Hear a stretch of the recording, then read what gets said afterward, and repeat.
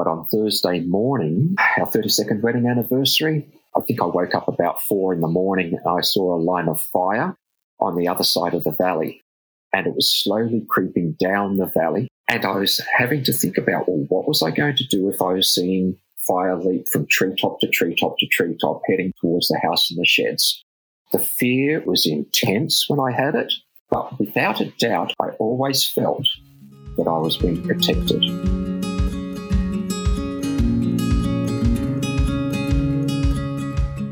On the 26th of October 2019, lightning struck the Gospers Mountain region in New South Wales, causing one of the first fires of what would eventually become Australia's worst bushfire season on record. As the fires grew, Eddie and Lee Stahovski, who own a hobby farm in Putty, New South Wales, travelled to their property to carry out some fire preparations. On the 11th of November, they were visited by a member of the local rural fire service. The Gospers Mountain fire was heading their way. With the weather conditions at a catastrophic level and the firefighting resources stretched across the state, they had no choice but to leave. After farewelling his wife and promising her that he was only an hour behind, Eddie remained to complete some last-minute chores, but as he readied to leave, he discovered that all the roads had since been closed. He was trapped. In this episode, I chat with Eddie to hear how he managed to stay calm during the 11 days he spent trapped on his farm, how he worked with local firefighters, and what he learnt about the importance of being prepared, both temporally and spiritually. I'm Maddie Sterling, and this is Choosing Faith. Welcome, Eddie. Thanks for joining. Thank you. It's a delight to be helping you out and being involved with you, Maddie. Oh, good. I am equally excited and have been looking forward to chatting to you. How about we start out by you telling me a little about yourself and your family? Well, my name's Eddie Stahovski. I'm a member of the Church of Jesus Christ of Latter-day Saints, and probably the most important aspects of my life is that I'm married to a beautiful lady named Lee, who is my strength and my stay. I have 2 adult children, Ben and Caitlin, who are out of the house and making lives for themselves. And Ben is an electrical engineer and Caitlin is a vet.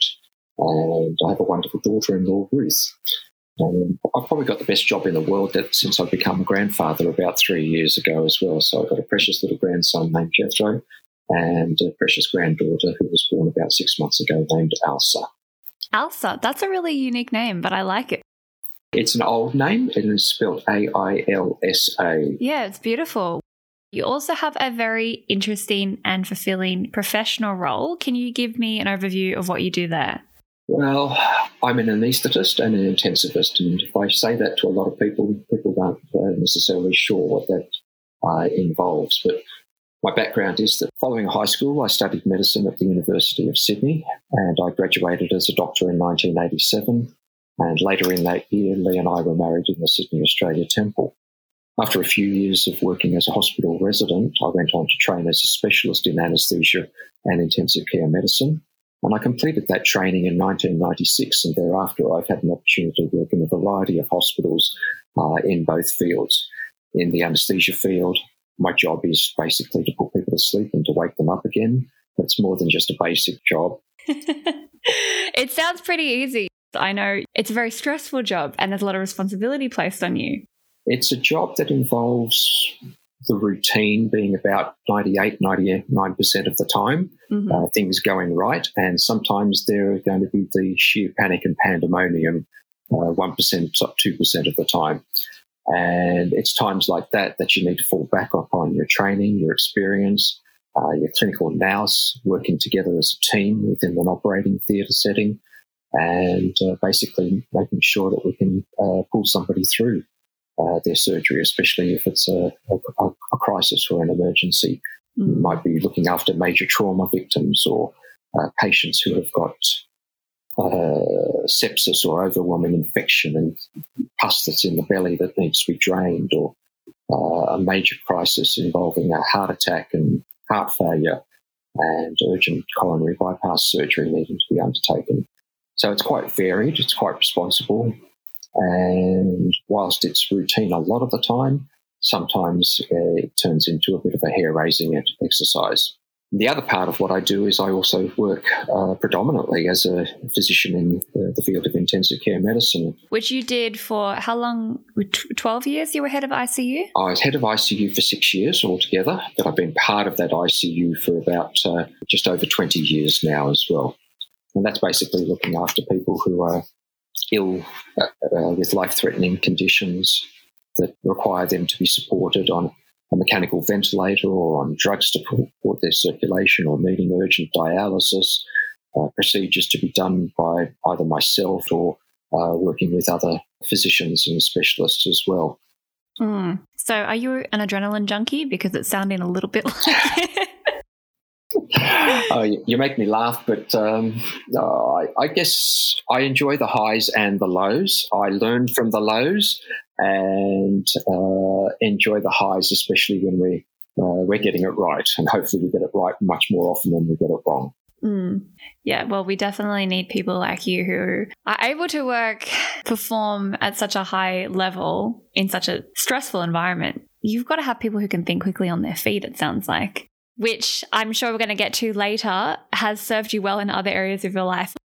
I wanted to touch on the fact that you're a convert, because you haven't always been a member of the church and you didn't actually ever intend to join the church. So how did you get to where you are now?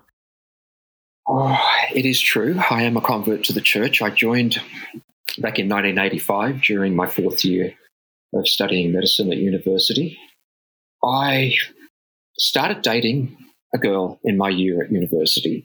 Girls, they'll get you. Oh, it's always girls, it is. And we started to get to know one another better, and I noticed there was something different about her compared to a lot of other girls that I'd previously gone out with, and I found out that she was a member of the Church of Jesus Christ of Latter-day Saints. And so I became an expert about the church. I read the Encyclopedia Britannica, as it was called in those days, the resource that you would go to for all things like that. Of course, I learned nothing about the church in any way by reading that sort of resource. But I did find out, as we were driving one evening to a function at Mortdale Chapel, the concept of a life prior to this earth life, prior to this mortality. And I found that absolutely fascinating.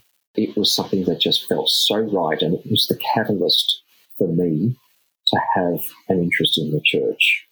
But no, I had no intention of joining the church whatsoever.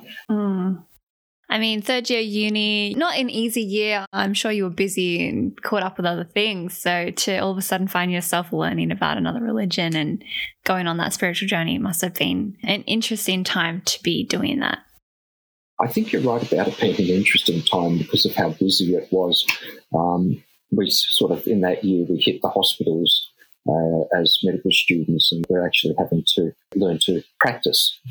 And whilst that's all very busy, I was also working about 33 hours a week as a cook at Pancakes at Parramatta, and I was living on my own at that time. And so life was extremely busy. And now I'm dating, going out with a girl who's a member of the church. I have fitting that relationship into the busyness of life. But there was a draw card. The draw card was that there was something here that I felt, and I now know, and I subsequently learned that it was the Spirit. I was able to feel that there was something different being around Lee, being around her friends who are members of the church, and being around the missionaries who I allowed to come in through the door and to teach me the gospel. And at the end of each of the discussions that I had, I thought, not quite for me. But boy, there was something in it. The problem for me was I couldn't get my head around the concept of tithing. And I felt that if I joined the church because of all the other things that I had learned that was so right, but didn't have a testimony of the principle of tithing and didn't practice the law of tithing, then I would be a hypocrite and that would be the wrong thing to do. It stopped me dead in my tracks for about 4 months. And I was happy to have further discussions with the missionaries. I wanted these things, but it didn't feel right until one day I picked up the Book of Mormon that was given to me by the missionaries. And I just opened it up in 1 Nephi chapter 3, verse 7. And it was a section of scripture that was marked in my scriptures. And it wasn't until I read that again that I realised that I'm not going to be asked to live the law of tithing if there isn't a way that is prepared for me to be able to live it. And I felt I needed to exert faith, and I decided to get baptised. And I will say to you that from the time I was baptised through to this day, I have always honoured the principle of tithing. I have never faltered, and I have absolutely no regrets in having joined the church. Thank you for sharing that. I loved hearing that story, and I think it puts into context what we're going to discuss today, your experience that you had during the 2019-2020 Australian bushfires. And obviously, your experience was very physical, visceral, but there was a spiritual takeaway to it as well. So let's shift forward now. A couple of years ago, Australia saw the worst bushfire season that it's ever seen. We will be familiar with those horrible months. Most of us experienced it to some degree, whether we were glued to the news or even if we weren't impacted directly, we still saw the smoke in the sky and we smelt it in the air. So I just wanted to list some quick stats to provide that context for our conversation. So the first fires, they broke out in September 2019, and it wasn't until Feb 2020 that most of them were extinguished. On the 4th of February, our Prime Minister, Scott Morrison, confirmed that 33 people, including 9 firefighters, had died as a result. A total of 3,094 homes were lost and over 17 million hectares burnt across the East Coast, Western Australia and South Australia. About 48% of Kangaroo Island, Australia's third largest island, was burnt. And conservative estimates also suggest, just based on New South Wales and Victoria alone, that we also lost over 1 billion mammals, birds and reptiles. And we also lost a lot of our heritage-listed national parks, or they were affected in some way, New South Wales in particular. It was a calamitous event. It exceeded the impact of the 2009 Black Saturday and the 1983 Ash Wednesday bushfires combined. So somehow, Eddie, you found yourself caught in the middle of all of this. How did that happen? You live in Sydney, but you do also have a rural property. How about you tell me a little bit about your farm? Well, we've got this beautiful little place, 300 acres in an area called Putty. It's located halfway between Windsor and Singleton. It's about an hour and a half drive from our home in Castleville in Sydney. We bought this place as a retreat, as a getaway back in 2011. And we've now ended up using it as a goat farm. We've currently got 42 goats. We've got 2 donkeys that serve as farm guard animals, protecting the goats against wild dog attacks. They're guard dogs, essentially? That's so cool. They're farm guard animals. So animals like donkeys and alpacas, mules and llamas, and there's a couple of breeds of dog I noticed farm guard animals. They bond with sheep or they bond with goats and become protective of them, so that if there are wild dogs or some other threat that occurs, they will step in. And certainly if you take a dog into the paddocks with our donkeys and our goats, those donkeys will go for the dog without a doubt. Wow. Side note, that bond with the shepherd, I'm drawing some real spiritual parallels between Jesus Christ as our shepherd and riding in on the donkey as our ultimate protector. That's a fascinating way. I hadn't thought about that myself like that. That's brilliant. Thank you for that. No worries. Feel free to use it.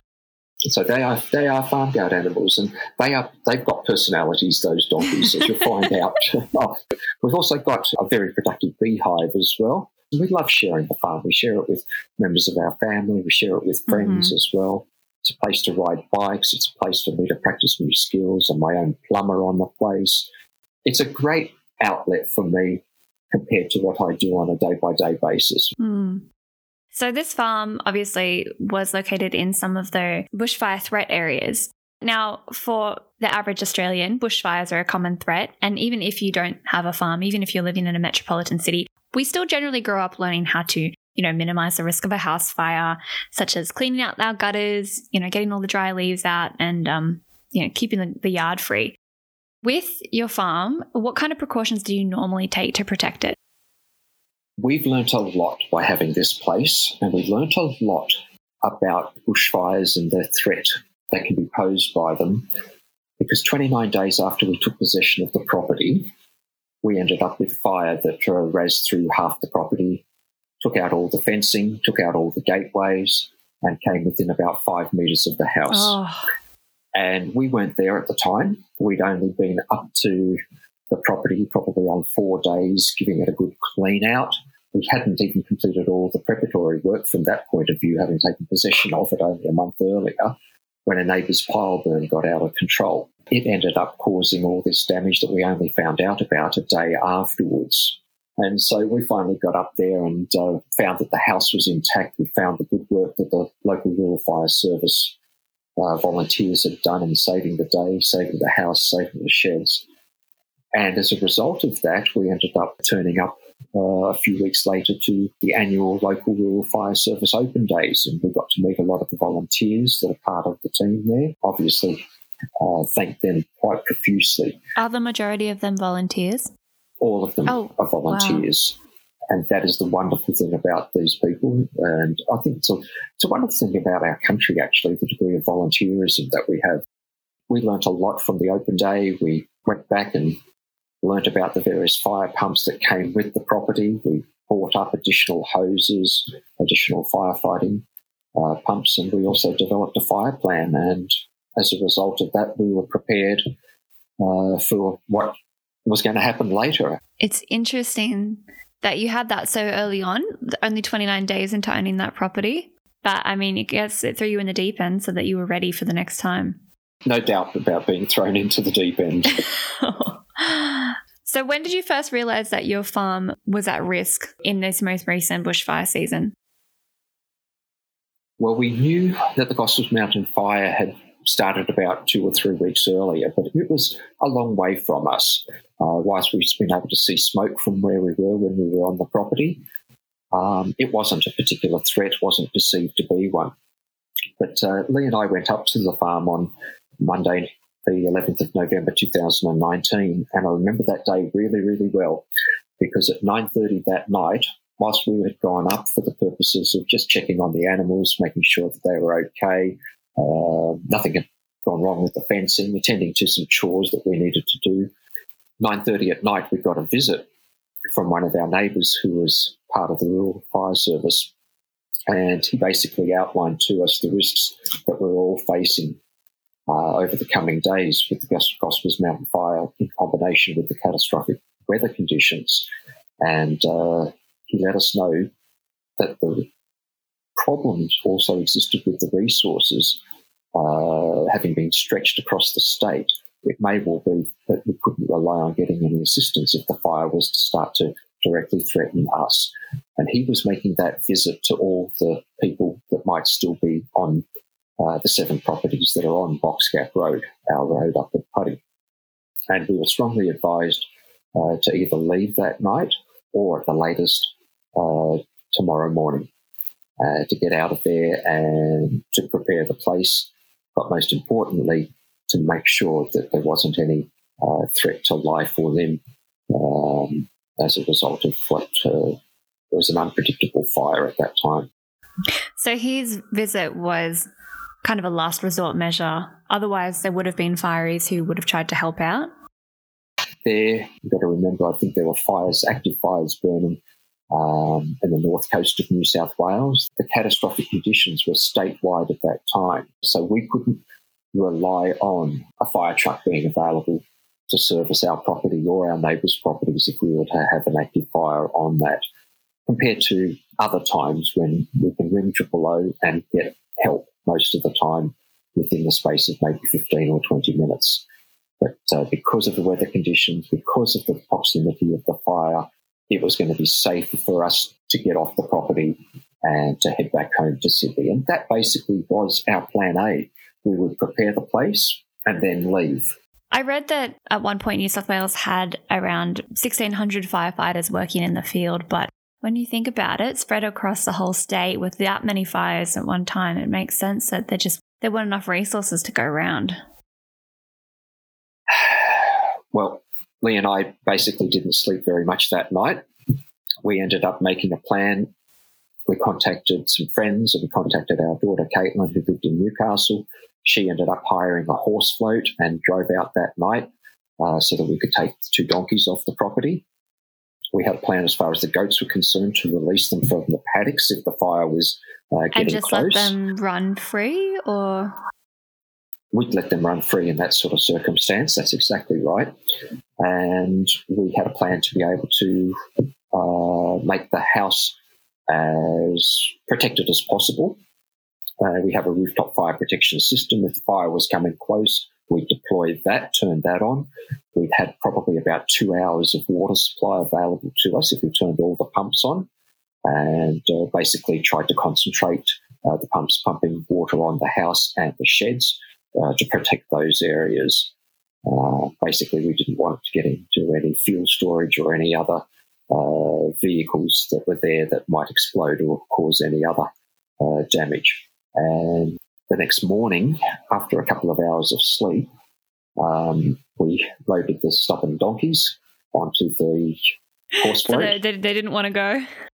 Oh, they didn't want to go. They have got personalities, those two donkeys, and donkeys have got a reputation for being stubborn. Yeah. Well, it actually took some neighbours who came onto our property, the help of 4 burly guys, to be able to get these donkeys on. What, drag them on? They did a great job. They hauled them on, and I got Lee and Caitlin to leave the property. It probably was about 9 or 10 o'clock that morning.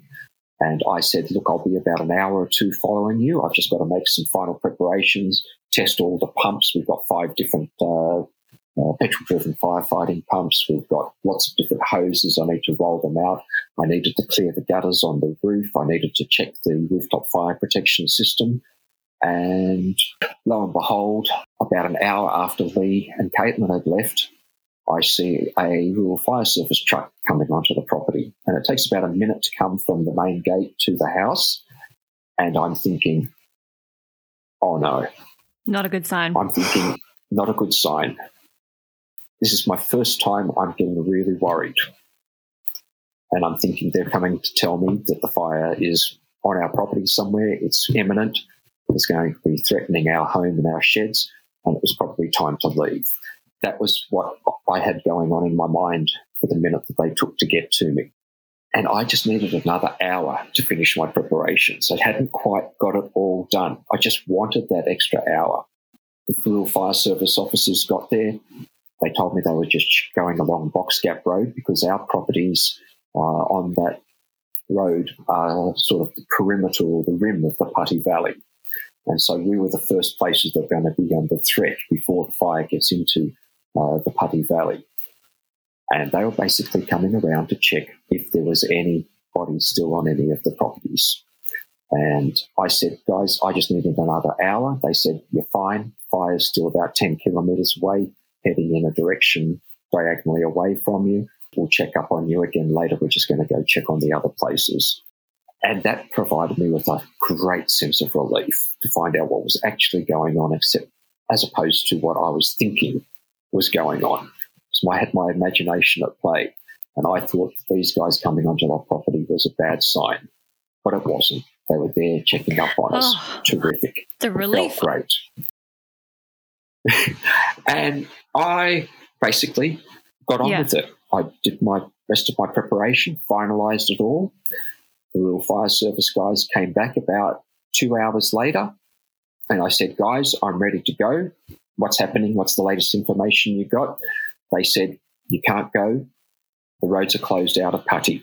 You can't go north. You can't go south. It's now a situation in which you can't leave. And I said, fine. I move on to plan B. And plan B was our stay and defend plan, because you've got to have a plan A. You've got to have a plan B.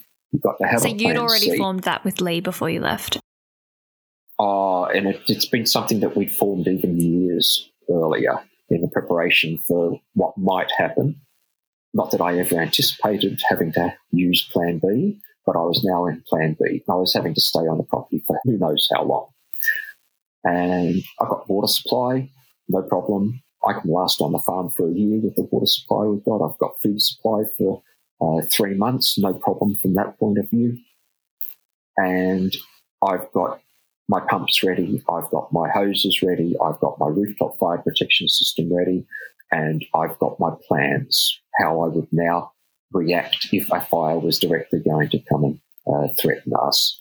And how were you feeling at that point in time? Were you level-headed still, just get on with the next stage, or were you a bit fearful? I will say to you that I sensed over that day, as well as the next 3 or 4 days, on 4 separate occasions, I felt a great intensity of fear on and off. On 3 of the 4 occasions, it was all short-lived. It only lasted maybe 1, 2, 3, 4 minutes, that sort of thing. And on 1 occasion, it lasted for around about 8 hours. Oh, gosh. And that was on the Friday about, we're now talking, we're on Tuesday. Mm-hmm. On the Friday was when I felt a long-standing fear because of the intensity of the smoke that was in the region, and I didn't know what was going on in certain parts of the property, and that made it difficult. Okay, so we're at Plan B now, and it was Monday that you found out from the fireys that you couldn't leave? We had the visit from the fireys on Monday night. Mm-hmm. We got the animals off the property on the Tuesday.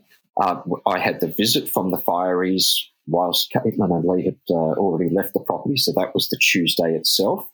And they've told us on their second visit that we weren't able to leave now, that I had to stay. And they let me know that there was one other person on Box Gap Road, and that was my neighbour on the other side of the valley.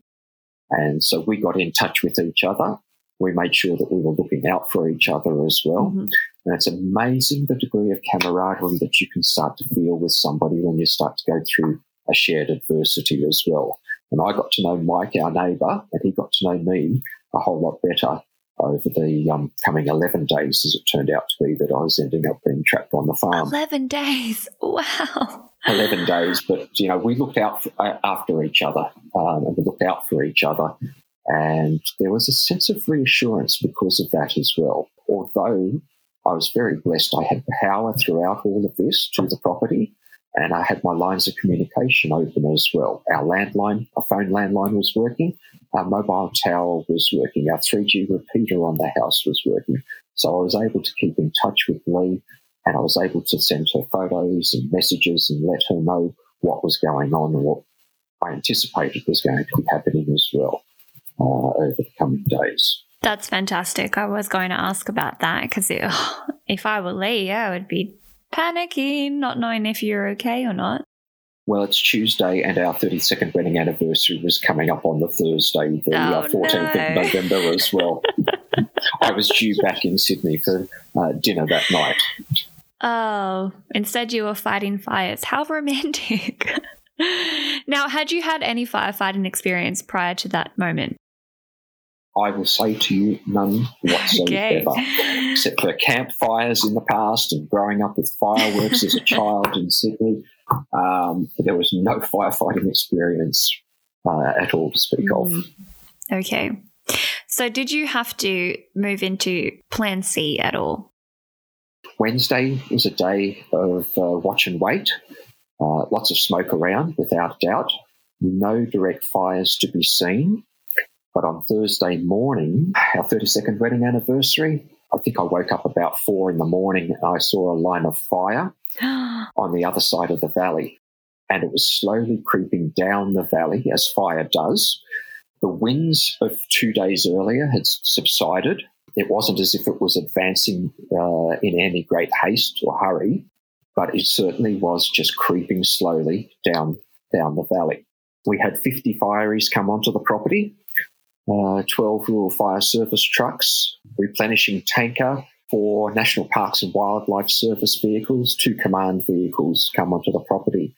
Basically, I had one of the very knowledgeable locals, who was a member of the Rural Fire Service, who said that the threat is real.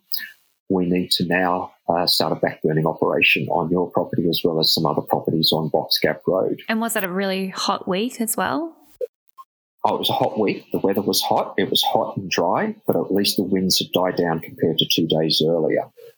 And what I realised, though, it took me about 15 or 20 minutes, because that was one of those occasions in which I'm thinking, okay, where am I now? Am I in a situation of having to invoke Plan C? That is, the fire threat is imminent. I have to turn on some sprinklers. I have to turn on the water gushing over the sheds in the house. But it took me about 15 or 20 minutes to work out that that fire on the other side of the valley was part of a controlled burn that was happening by the Rural Fire Service.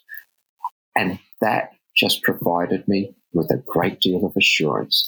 That and a feeling of a sense that I was being looked after as well in response to prayer. Yeah, thank goodness. Knowing that there were people out there monitoring the fire, watching it, that it wasn't just coming straight from your property, that must have been very relieving. So then they came to you on Thursday. So out of the 7 properties, there were about 4 that were needing to be blackburned.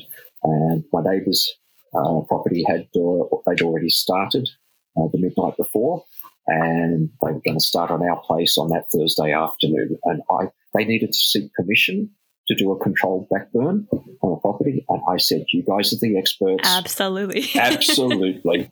I knew that if this goes right, I was going to have the best fire protection for the next 5 years. If it goes wrong, well, it's something that we're prepared for. For those who might be unfamiliar with how backburning actually helps somebody, lighting a fire doesn't sound like a good thing to do. Could you just give a brief overview of why you wanted them to do that? These people know what they're doing. The Rural Fire Service fights fire with fire in the majority of circumstances. And what they will do is a backburn in this situation. If the weather conditions are right, and that means the temperature, the dryness of the air, and the winds most importantly, depending upon where the location is of assets to be protected in relation to a fire, another fire is started with the hope that it's moving then away from the assets like a house or sheds, and then heading towards where the fire is or has been and joins up to that area. And that newly burnt section of ground now becomes a zone of protection because it can't light up again. And that becomes the buffer between us and the actual fire front, which is the main danger. Wonderful. Thanks for explaining. So they went on to some of the outskirts of your property then and started burning around there? They started actually about 20 metres from our sheds and 50 metres from the house. What? They did ask me if I had a plan, if this all went wrong, and I said yes, I had a plan, and I explained to the head of the Rural Fire Service, well, I'll deploy these rooftop sprinklers, I'll set these sprinklers off with this pump, this water supply, and I head towards either the pool to throw myself into there or into our dam about 70 metres away and throw myself into there, knowing that they are safe locations because there isn't any trees around it that might light up and fall into the dam or fall on me or whatever. So I had plan C available to me from that point of view if things were going to go wrong. So plan C was to protect yourself. Correct. Release the goats from the property. It is basically protect life, and that is what the Rural Fire Service officers do as well. Even though they put themselves in harm's way often enough, their primary role is to make sure that they don't end up coming to any harm or dying as a result of what they're doing. Brilliant. Just so terrifying imagining making that plan, though. I've got visuals of you jumping into the pool while fire rushes over you. These vivid images must have been coming to you during that week. How did you cope with the fear? It's interesting. After we had all the equipment and supplies in place, this was back on the Tuesday, I started rehearsing, well, what am I going to do with all of this? I had the theoretical knowledge, although it's hard to call it knowledge because it sort of was on paper now being put into action. And I was having to think about, well, what was I going to do if I was seeing fire leap from treetop to treetop to treetop heading towards us down our valley towards the house and the sheds. And I basically rehearsed again and again and again how I would deploy the various pumps and in what order, release the goats, get in the vehicle, try to get off the property. If I can't, if I was trapped, what I would have as a backup plan to throw myself into the pool or to the dam, knowing that there was 2 hours of water supply to drench the place and hopefully protect it, as a fire front takes about 10 or 15 minutes to pass over a particular area. Wow. And now you were there for 11 days. Were you getting any sleep throughout that? I'll tell you, I slept about 3 or 4 hours a night. It wasn't a restful sleep, but it was enough sleep. And I'll tell you that there was enough adrenaline surging through my body to keep me awake through the day into the evenings. I've got videos of the fires that the fireys lit up on the Thursday afternoon, the Thursday night across the property. And I was talking from fiery to fiery, learning from them as I went along as well, what they do, how they do it, enough so that I decided, okay, if I survived all of this, which I felt very comfortable that was going to be the case, because there was such great support, great resources that were being put into protecting our place as well as our neighbouring properties.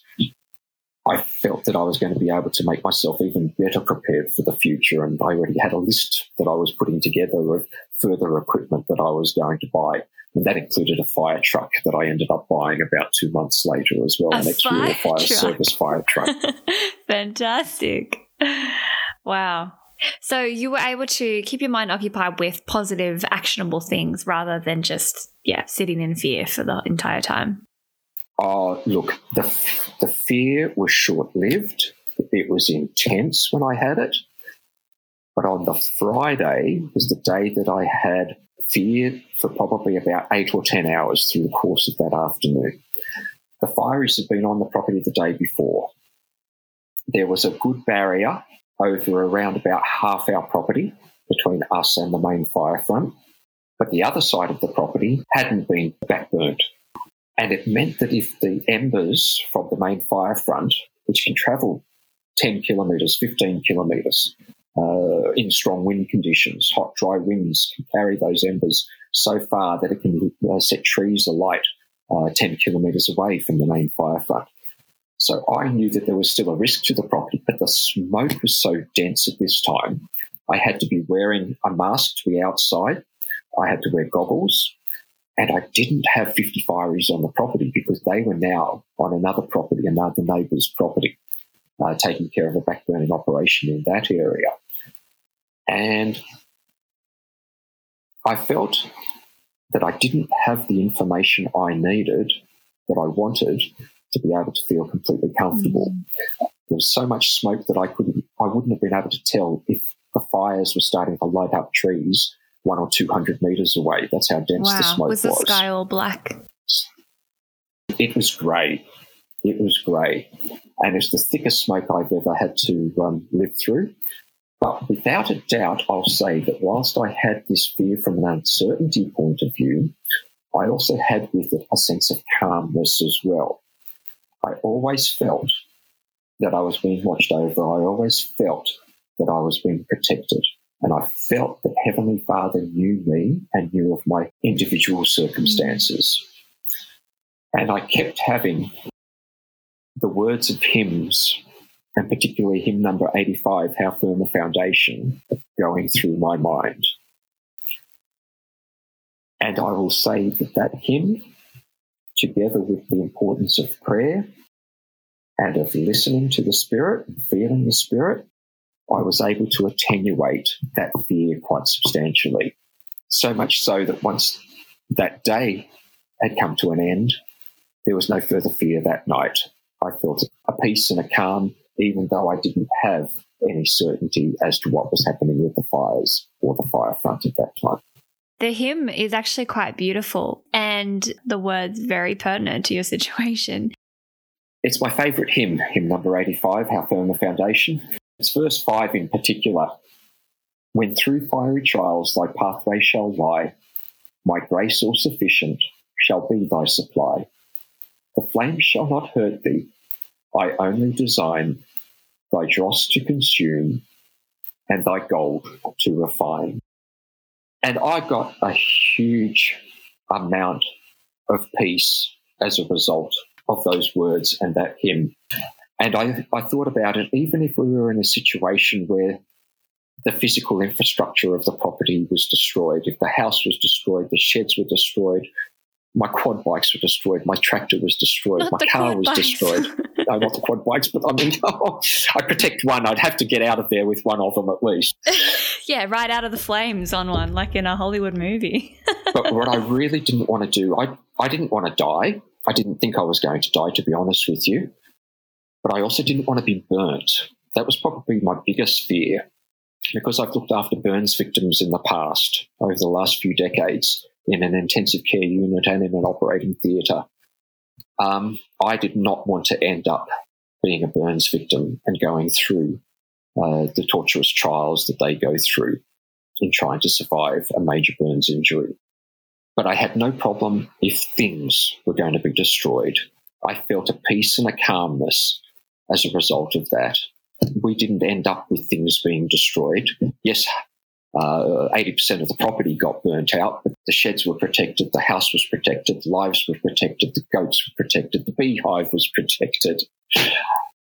We didn't lose anything of major value, but what I did do is gain a strengthening of my testimony as a result of what I had to go through. Probably the greatest things I learned weren't the temporal things, but the spiritual things, in learning that my Heavenly Father loves me personally, and knows of my individual circumstances as well. And I likened it onto a little of what Joseph Smith experienced in the Sacred Grove immediately before he ended up with a visitation by Heavenly Father and Jesus Christ. But there was a darkness, there was a fear, there was an intensity associated with that.